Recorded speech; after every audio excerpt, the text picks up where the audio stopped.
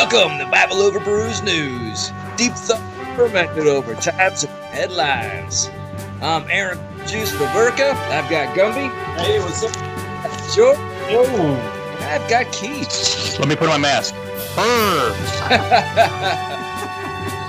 We'll cover all kinds of cool COVID news.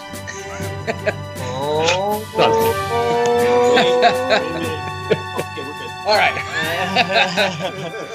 Before we do that, we are going to have some hazelnut tiramisu underverse. This looks delicious. Somewhere in the blackness of space there lies another verse, the underverse. Upon crossing the threshold, one returns change. Some call it enlightenment, while others call it nirvana. Our bourbon barrel-aged imperial milk stout has returned from this long journey. During its time in bourbon barrels, it slumbered genuine Madagascar vanilla beans, cocoa nibs, and six-shooter coffee beans. We then infused this batch with hazelnuts, resulting in a rich, bold beverage reminiscent of the delectable Italian dessert tiramisu. This is a dessert beer for sure. I mean, that has some. Oh, look at that color! Punches you in the face with flavor. It is. It's like pow. Dude. Did the room just fill with the smell as soon as you opened the can? Oh, this that was amazing.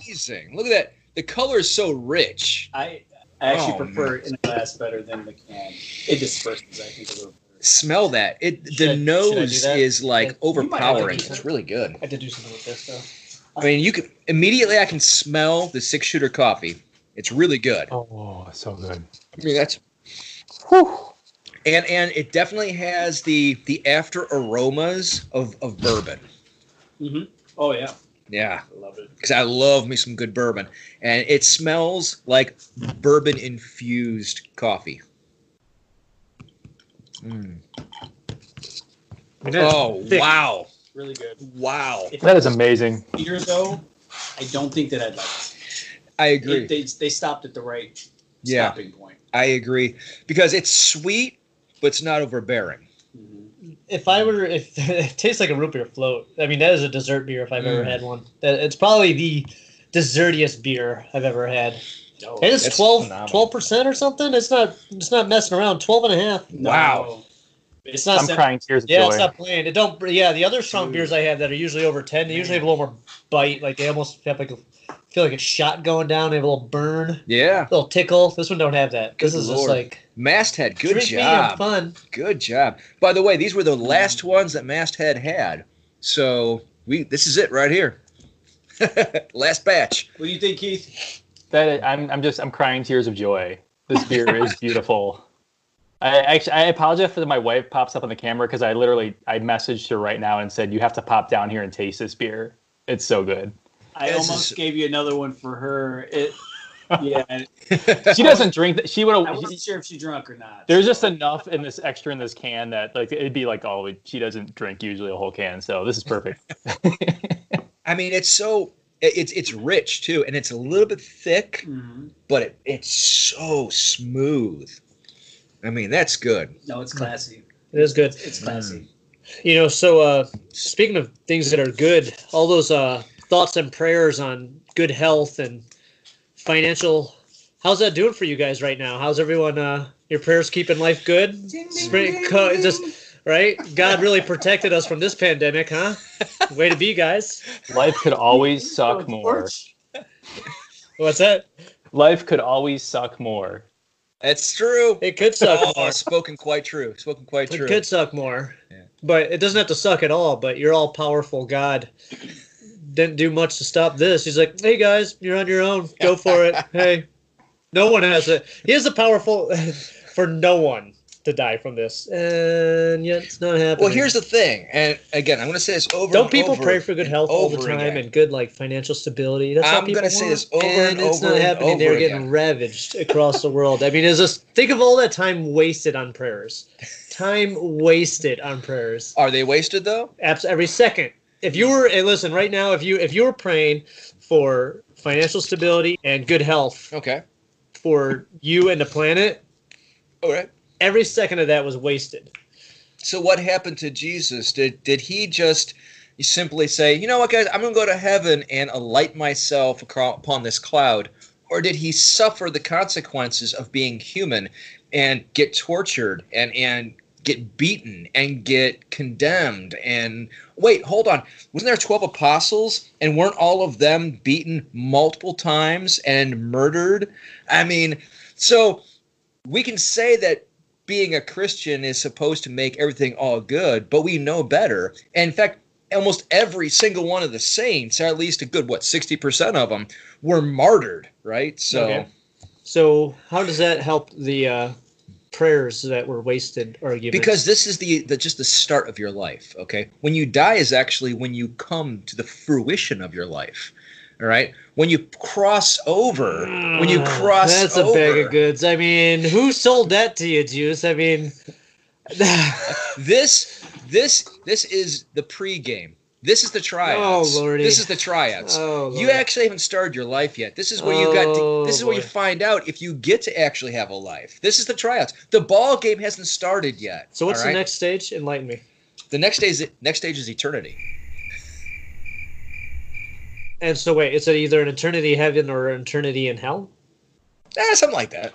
I mean, is it something like that, or is that? I mean, there is a purgatory in between, but why are you spending an eternity in hell if God's all forgiving and everything like that? I mean, it sounds like you. I mean, that's pretty stiff. It's actually your choice. It's actually your choice. So I can leave hell whenever I want. No, it's your choice of which way you go. You get to pick? Yeah. What's purgatory then? Purgatory you is. Don't watch Supernatural? I watched about 10 minutes of it today. Supernatural is a great show.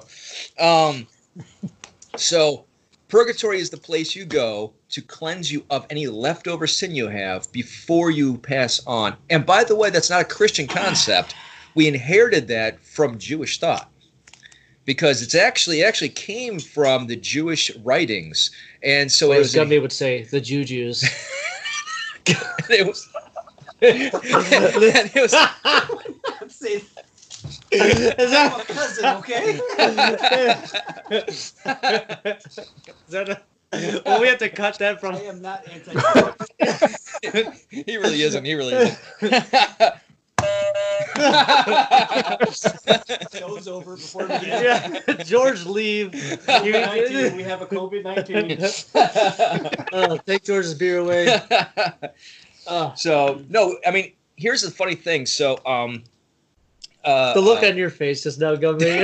You're like, wait, whoa, is this recorded? You're like, my career's over before it begins. Yeah, right. Ostracized. All right. So there was. So, by the way, for any of anybody out there who's listening to this, the earlier reference wasn't actually to Jews. It was the fact that Gumpy has relatives named Juju, and George mistook it and thought he was talking about Jews. So but that was my natural default for saying it. Juju, yeah. Yeah. So it was actually a reference to anti-Semitic. No. I also have a cousin named Chewie. Right. You know, and he doesn't, and he's not even a Star Wars fan. So that's what it was a reference to. It was an inside joke from earlier. So I think there are two good legitimate questions in there, though. Yes. Thank you, Gumby. One. Always has my back. Sorry for the Jew joke. that may have been anti-Semitic. I don't know. That question has always been asked by believers and non-believers alike. It has. And it's a fair question. You know, which one? Where's God when there's immense suffering anytime throughout history? Right. That's a fair question. The second fair question is, and we can go back to that one, but because I'm a Protestant, so I don't believe in purgatory. I've never understood that. That concept is kind of foreign to me too. So can I interject? Yeah. No. Ooh, you just fired Juice up with the purgatory comment. N.T. Wright is Protestant, and N.T. Wright said there is purgatory. Not fair, dude. He believes in purgatory now. And he's right, like the best name ever for a theologian. Hey. I mean, that's like Gary Player being a golf player, right? That's right. I mean, it's been proven that if you can speak in a good, consistent accent, you are more believable.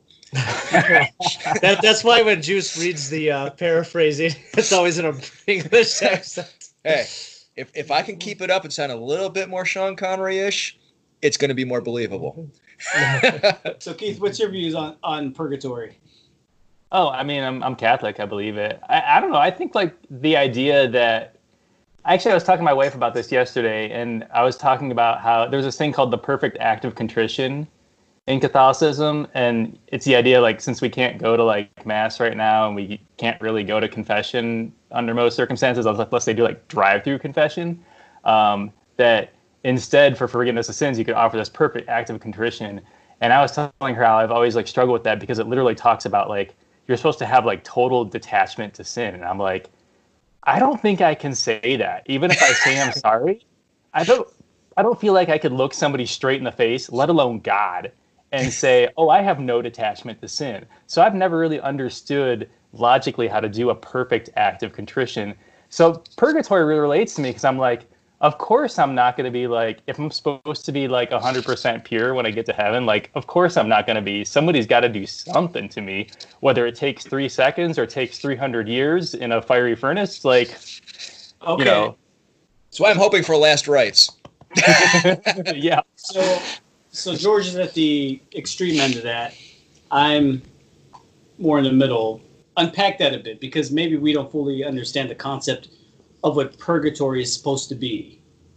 Go ahead, Keith.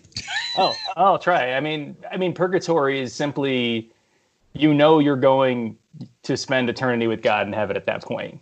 Okay. You're one of the elect, or however you put it, but you're undergoing purification because no unpure thing can enter heaven. And we still have, this propensity towards sin. Even when we ask for forgiveness, even when we're baptized, even when we, whatever, we still, have some sin on us. So what happens in purgatory to help like cleanse you of these or detach you from your sins? I don't think we can really. I mean, I think probably some folks have speculated on that. It's supposed. That's all you could do, right? Because it sounds like a bunch of baloney. I mean, it just doesn't. I mean, like you said, I could think of like a million sins that I probably done, and like I don't regret them. 1,000%. So, can I? So how does that get washed from you? Like how? And I mean, I can't be alone in that.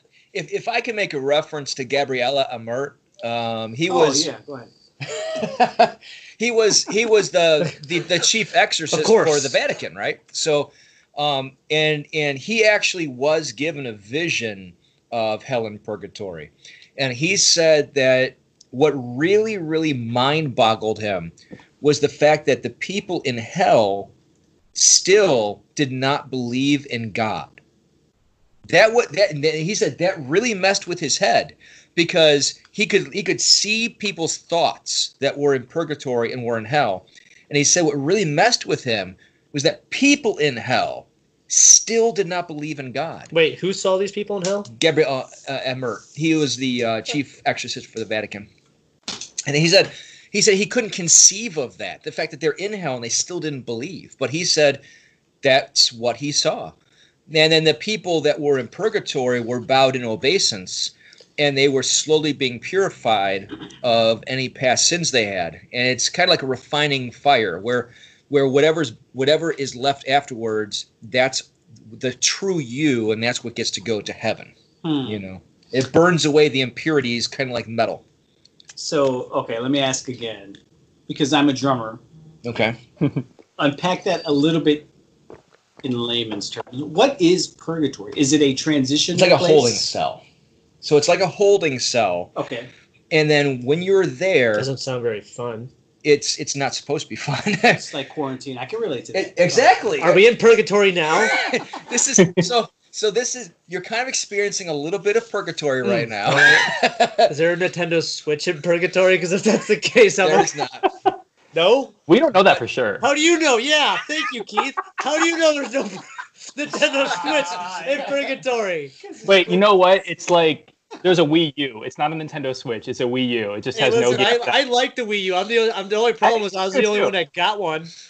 And I'm salty because they're making me buy all the games for Switch now full price again, and I'm salty. Talk about this sometime, George, because I was a Wii U fan too, but we'll save that for another time. That's another day, yeah. See, Father Gabriel Amert, he definitely said the only thing that was down there was an Atari.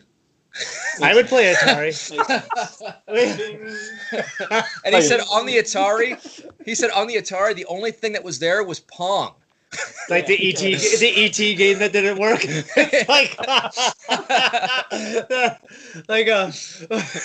it's a Nintendo, but you have to like keep blowing into the cartridges to get it to work still. You're like push it.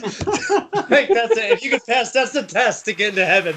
That's how you detach all your sins. If you can get the Nintendo to work and like that's pretty bad. That was almost a spit take. Wow. That was good.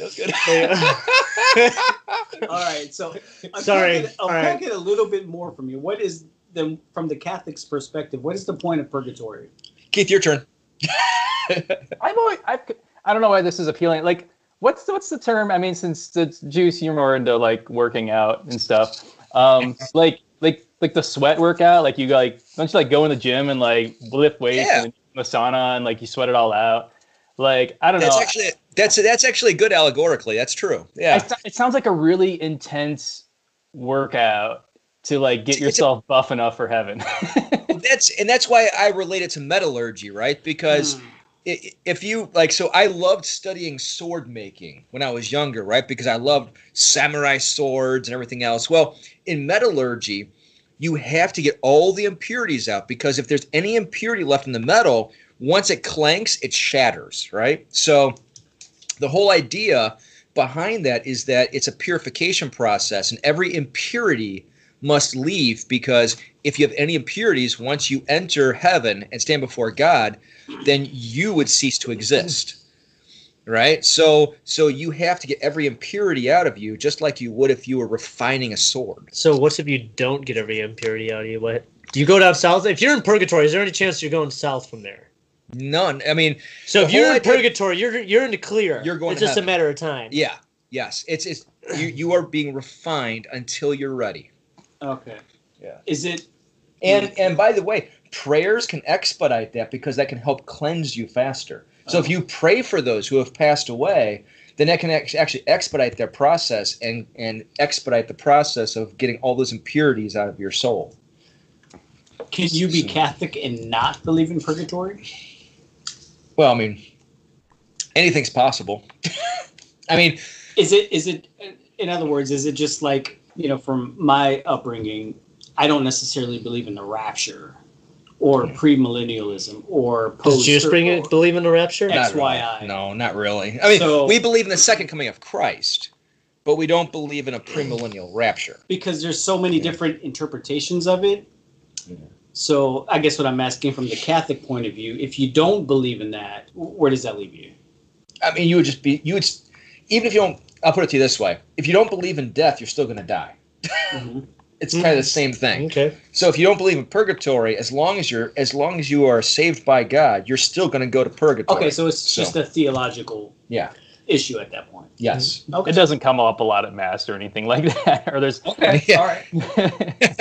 Now, is it if you go to hell, are you stuck in hell, or can you carve your way up to purgatory, hang out, and then eventually get to the high ground? How accurate is the good place? There are stories of people who went to hell and then were immediately pulled out of hell. Yeah, it's called Spawn. It's a good comic book. Supernatural. But that's based. Yeah. But believe it or not, Spawn's actually based on true stories, because there's a series of different people who went to hell. One was recent. I forget her name. I'll pull it up. There's a lady who actually went to hell, and she said her soul was immediately pulled back by Michael the Archangel, and pulled her right back out, because she said it's not your time, or he said it's not your time. The prayers have saved you, and she had been dead for a little bit, and then she was resuscitated and came back to life, and that's when she came back with the story of how she was pulled back out of hell. So when she does die, though, she has hell to look forward to. No, because it's not her time to go to hell, or it's not her time to die. It wasn't her time to die. So she's going to hell. No. That's what it sounds like. If she died, she went to hell. No, she came to the faith after that. And so. So what was her sin? Just not believing? I thought you said that was okay. She was not a believer previous to that. So they were sending her to hell for that. No, because now she came to the faith. But before she came to the faith, she was going to hell for that. Mhm. I thought you said that was okay. We had like so many arguments about what was okay. Which part? Not believing in God is like the biggest sin. So here's the difference. And you were telling me like you were like fluffing it off. You're like No. So here's the difference. If you are honestly searching for God, we believe that you can find your path to salvation, and that even goes for Hindus and Buddhists. We believe that if people are honestly searching for salvation, they can still find their way to salvation. It's actually right in our catechism. I think it's 842. I think in the catechism, right? I don't know the exact number. I believe it's 41. I believe it's around 842 where it talks about the Hindu and the Buddhist. But if you are honestly seeking salvation and you never had time to understand who Jesus Christ was or real salvation was, we believe you can still find your path to salvation. All right, what's if I have no problem like seeking out God, but I do not believe it's Jesus or any of that? Well, that's not up to us. That's up to God. But I'm just saying in general, for what you know. I'm not your judge. But I'm just saying right now, just to let you know, like with what you were just talking about, where does that belief get me? I don't know. Well, you know that what that woman did, and she went to hell. Yeah. So where's my belief send me? Again, brother. Come on. Thank you. I'm like falling, and it's like a hand got me. I'm like, parachutes in that. I'm like, come here, always hit my back. Like, that's kind of like that. She was just like a little bit further. He's like, I was gonna let him fall a little further. That's kind of like we may go to hell together, bro. Then I'm kicking. I pull you down. That's kind of like a story I heard this week. There was 4 passengers on a plane. There was a kid, Donald Trump, a priest, and a rabbi. Right, and so like, oh boy, all of a sudden the plane starts going down.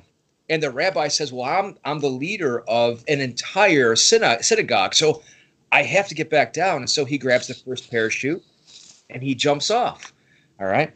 And so then the priest, the priest was the last one. Hold on. So then the second was the teacher. The teacher says, well, I have an entire school I have to take care of. And so the priest says, you take it, jump out and go. I see where this is going. And so, she grabbed it and she jumped out. And Donald Trump says, I'm leading the entire country. I have to go. And grabs one and then jumps. And the priest goes and he goes to hand the little girl the parachute. And she says, no, we're okay. There's still 2. And he says, wait, but I thought that Trump already took one. And she said, no, the smartest man in the world took my backpack. Oh, gotcha. Hey, ho. Thank you. It really is 12%. Yeah, because I totally screwed that joke up.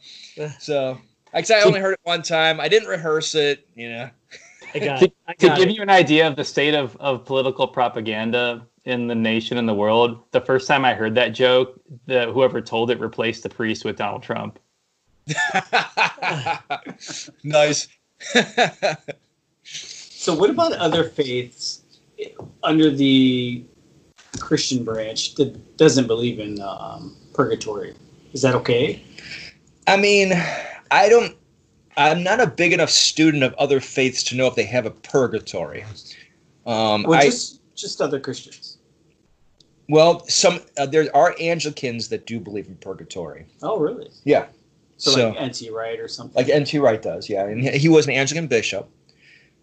But I mean, there are some people here and there, but it's so hit or miss. Mm-hmm. It's not in other theologies. Like Anglicans don't teach purgatory, but some Anglicans do believe in purgatory. So from an evangelical perspective, is there an equivalent to that? No, it's heaven or hell. Black or white. Luckily, us Catholics have a little bit of gray in between. What's funny though is like I can't think of a good way to not do this and be like a nice person or whatever, but even in Catholic circles, like say you're at a funeral and somebody's like delivering a eulogy, like there's just a strong impulse even there, even where we understand purgatory, we think 99.99% of people saved are there, to say like, oh, they're in heaven. So it's like an awkward thing. Yeah, when in reality, even though it's not bad, it's not bad to be in if you get in purgatory, that's a pretty good place. Yeah, it means you're on the right path, right? You guys didn't make it sound too good, though. Well, again, you're on the right path. It's kind of like a workout, right? So when you first start a workout, you're sore every single day, often for like 30 straight days. You're sore, right? But then after you reach that 30-day mark, all of a sudden you're in the groove, and you're going. You feel better. Purgatory is those first 30 days. Okay. I like that. Yeah, okay.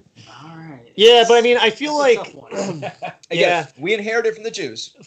you know what? I just feel like for comforting people when someone dies, it's not a fun way to, I don't know, talk about the relative or loved one that passed away, is that they're hanging out in purgatory. You want them to think, they're in a better place. I don't think purgatory sounds very rewarding. Well, again, that's why we don't judge. We're not judges. We don't know where they went, right? So we hope 99.9 went to purgatory. I thought that's what he just said.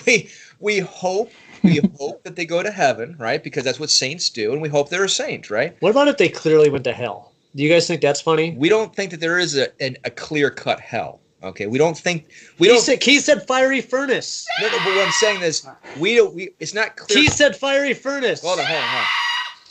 We are not the judge. We are not the judge. Okay, so don't have a clear cut. That guy's in hell because we're not their judge. Well, then you can't laugh and giggle about people being in purgatory, even though you believe 99.9% of people probably. But we don't know if they went straight to heaven or if they went to purgatory. We don't know. You're like, they probably won the lottery. We don't even know if Hitler went to hell. I'm pretty sure. One of these is presuming the best, where the other is sure presuming the worst. I mean, what if he was seeking salvation that entire time? I'm taking you there. But what I'm saying is, though, is that we're not judges. So we don't know. Maybe after he went to Argentina, he found a priest and he found salvation. Oops.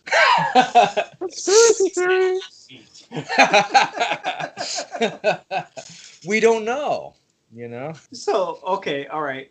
You say you inherited from Jewish culture? Yeah. Or Judaism? It comes from the Jewish culture.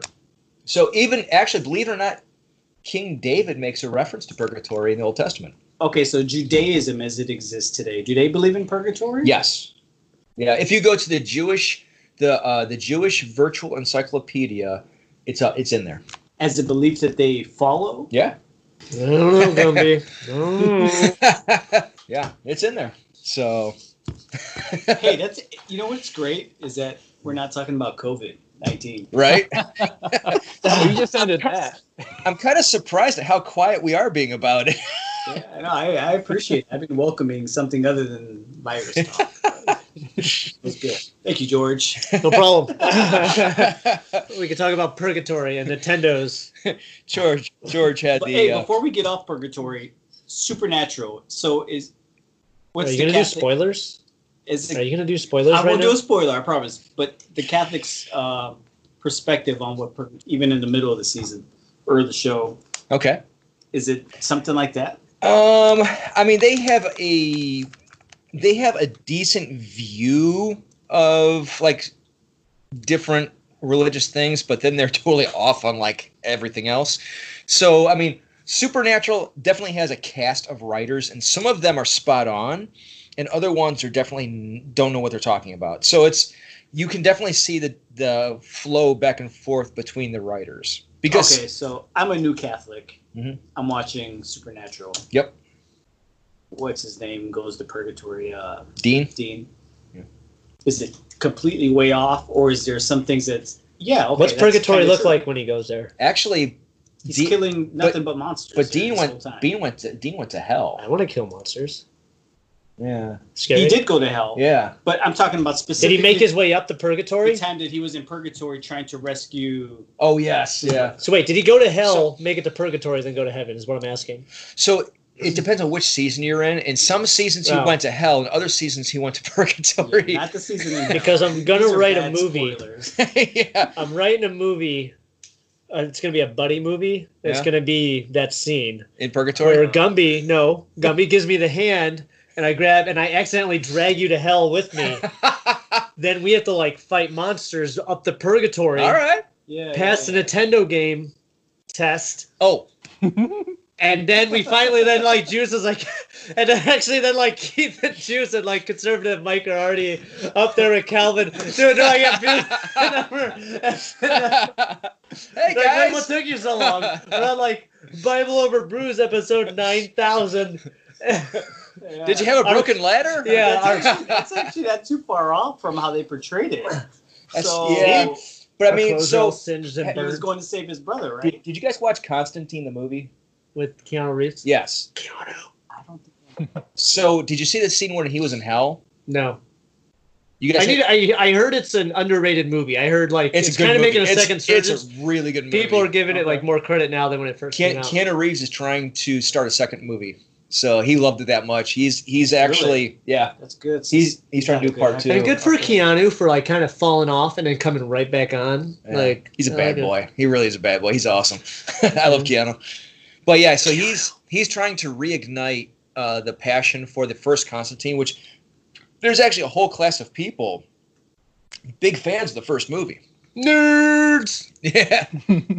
Good nerds. I like stuff like Good that. nerds, right? But I can't say that. I'm all about the Final Fantasy VII remake that just came out. But he's trying to reignite the passion for that. We have so much to talk about, George. Sorry. I know. Did we just become best friends? Yes, pretty much. All right. So before I get too far off, the rabbinic view of purgatory. The view of purgatory is still more clearly expressed in rabbinical passages, as in the teaching of the Shemites. In the last judgment day there shall be 3 classes of souls. The righteous shall at once be written down for the life everlasting, the wicked for Gehenna. But those whose virtues and sins counterbalance one another shall go down to Gehenna and float up and down until they rise purified. For them it is said, I will bring the third part into the fire and refine them as silver is refined and try them as gold is tried. So the rabbinic view is that you slowly get dipped back and forth in between, which we call purgatory, right? Until you are refined as fine silver. That's the rabbinic view, not the Catholic view. So it has a redemptive quality to it. Yes. Okay. Yeah. For me, the jury's out, but I can't say yes or no. So. But it's a good beer. Underverse. Masthead, great job. You could say purgatory is like a brewing process. I mean, whatever this is made of probably tastes like garbage when you first start off. I almost spit. That's good. That's good. That's good. Barrel-aged people, humans, souls. All right, so believe it or not, this pandemic was prophesied by the great prophet George W. Bush. You know what, though? I actually have been thinking about it because everyone's giving Joe Biden a hard time for stumbling over words and forgetting stuff. I'm like, am I that old? Are people already forgetting about how bad of a public speaker Bush was? I mean, he was the worst. He was like so bad. He was hilarious. He was hilarious. He was great. He is funny, though. He is a funny president, but yeah, he was the worst public speaker of all time. Where's the bumbling cowboy? Yeah. Teach a child to read.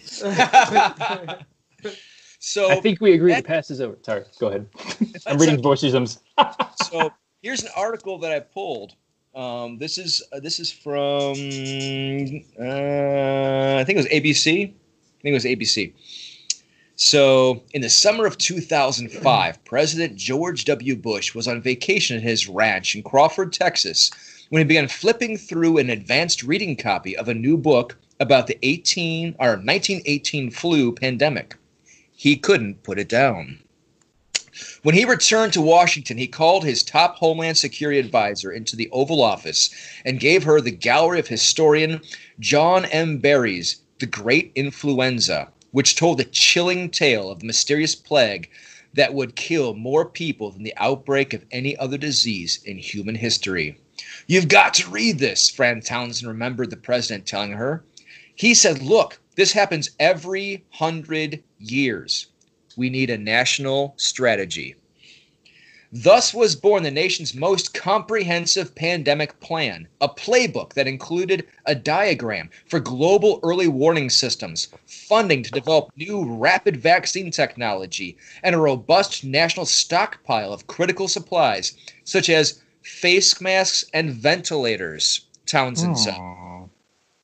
The effort was intense over the ensuing 3 years, including exercises where cabinet officials gamed out their responses, but it was not sustained. Large swaths of the ambitious plan were either not fully realized or entirely shelved as other priorities and crises took hold.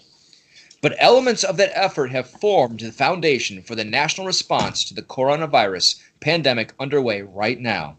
Quote, despite politics, despite changes, when a crisis hits, you pull what you've got off the shelf and work from there, end quote, Townsend said.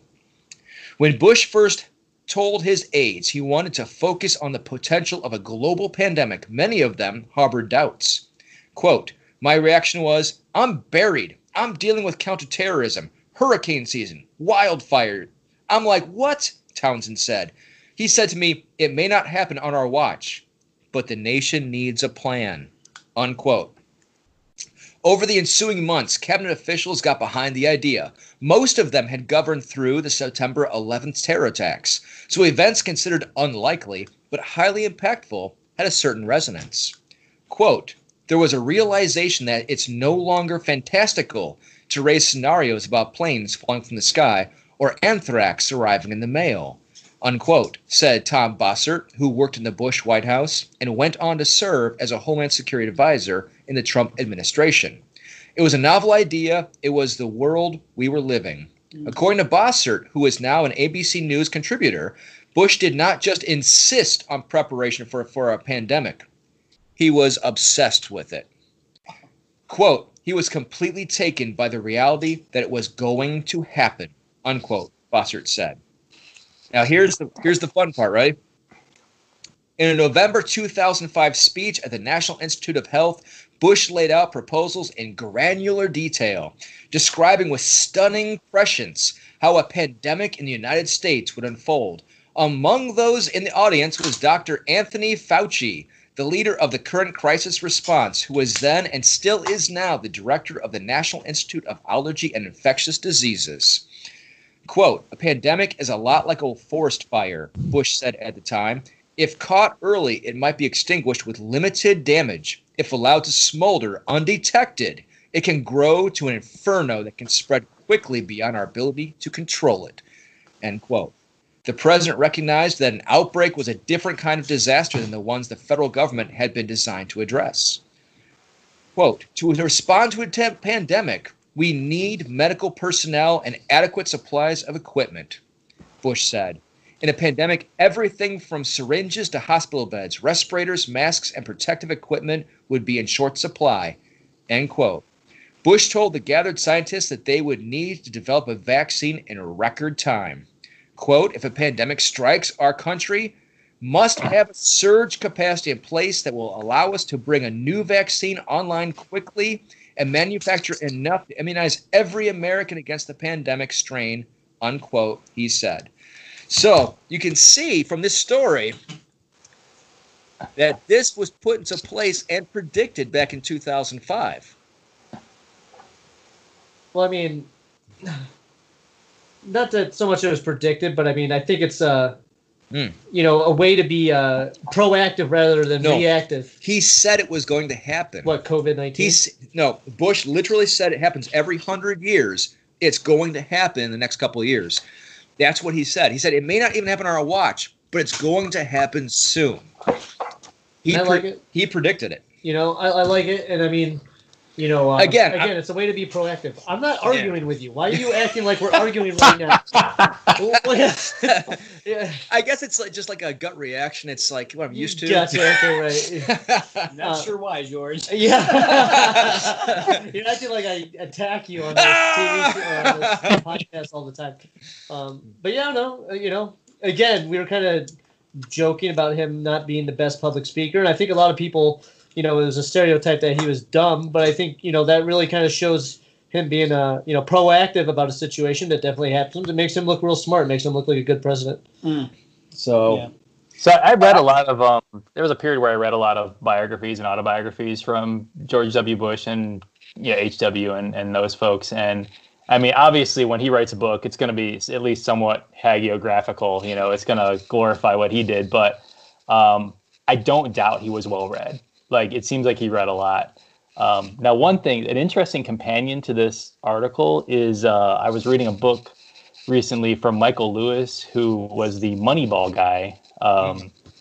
And this book is called The Fifth Risk, and it's about the things we can't predict that we employ, career people in the government, the so-called deep state, the bureaucrats, to actually think about these risks and plan for them. Like, what if somebody steals a bunch of nuclear waste? What if a giant hurricane hits? What if a pandemic hits?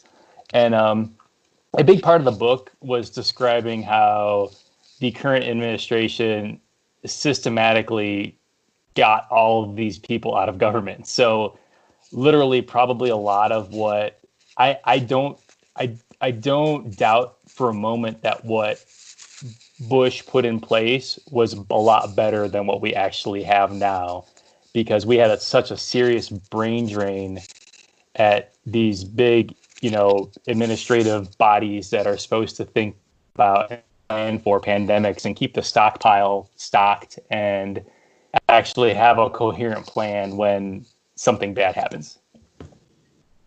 Yeah, I agree.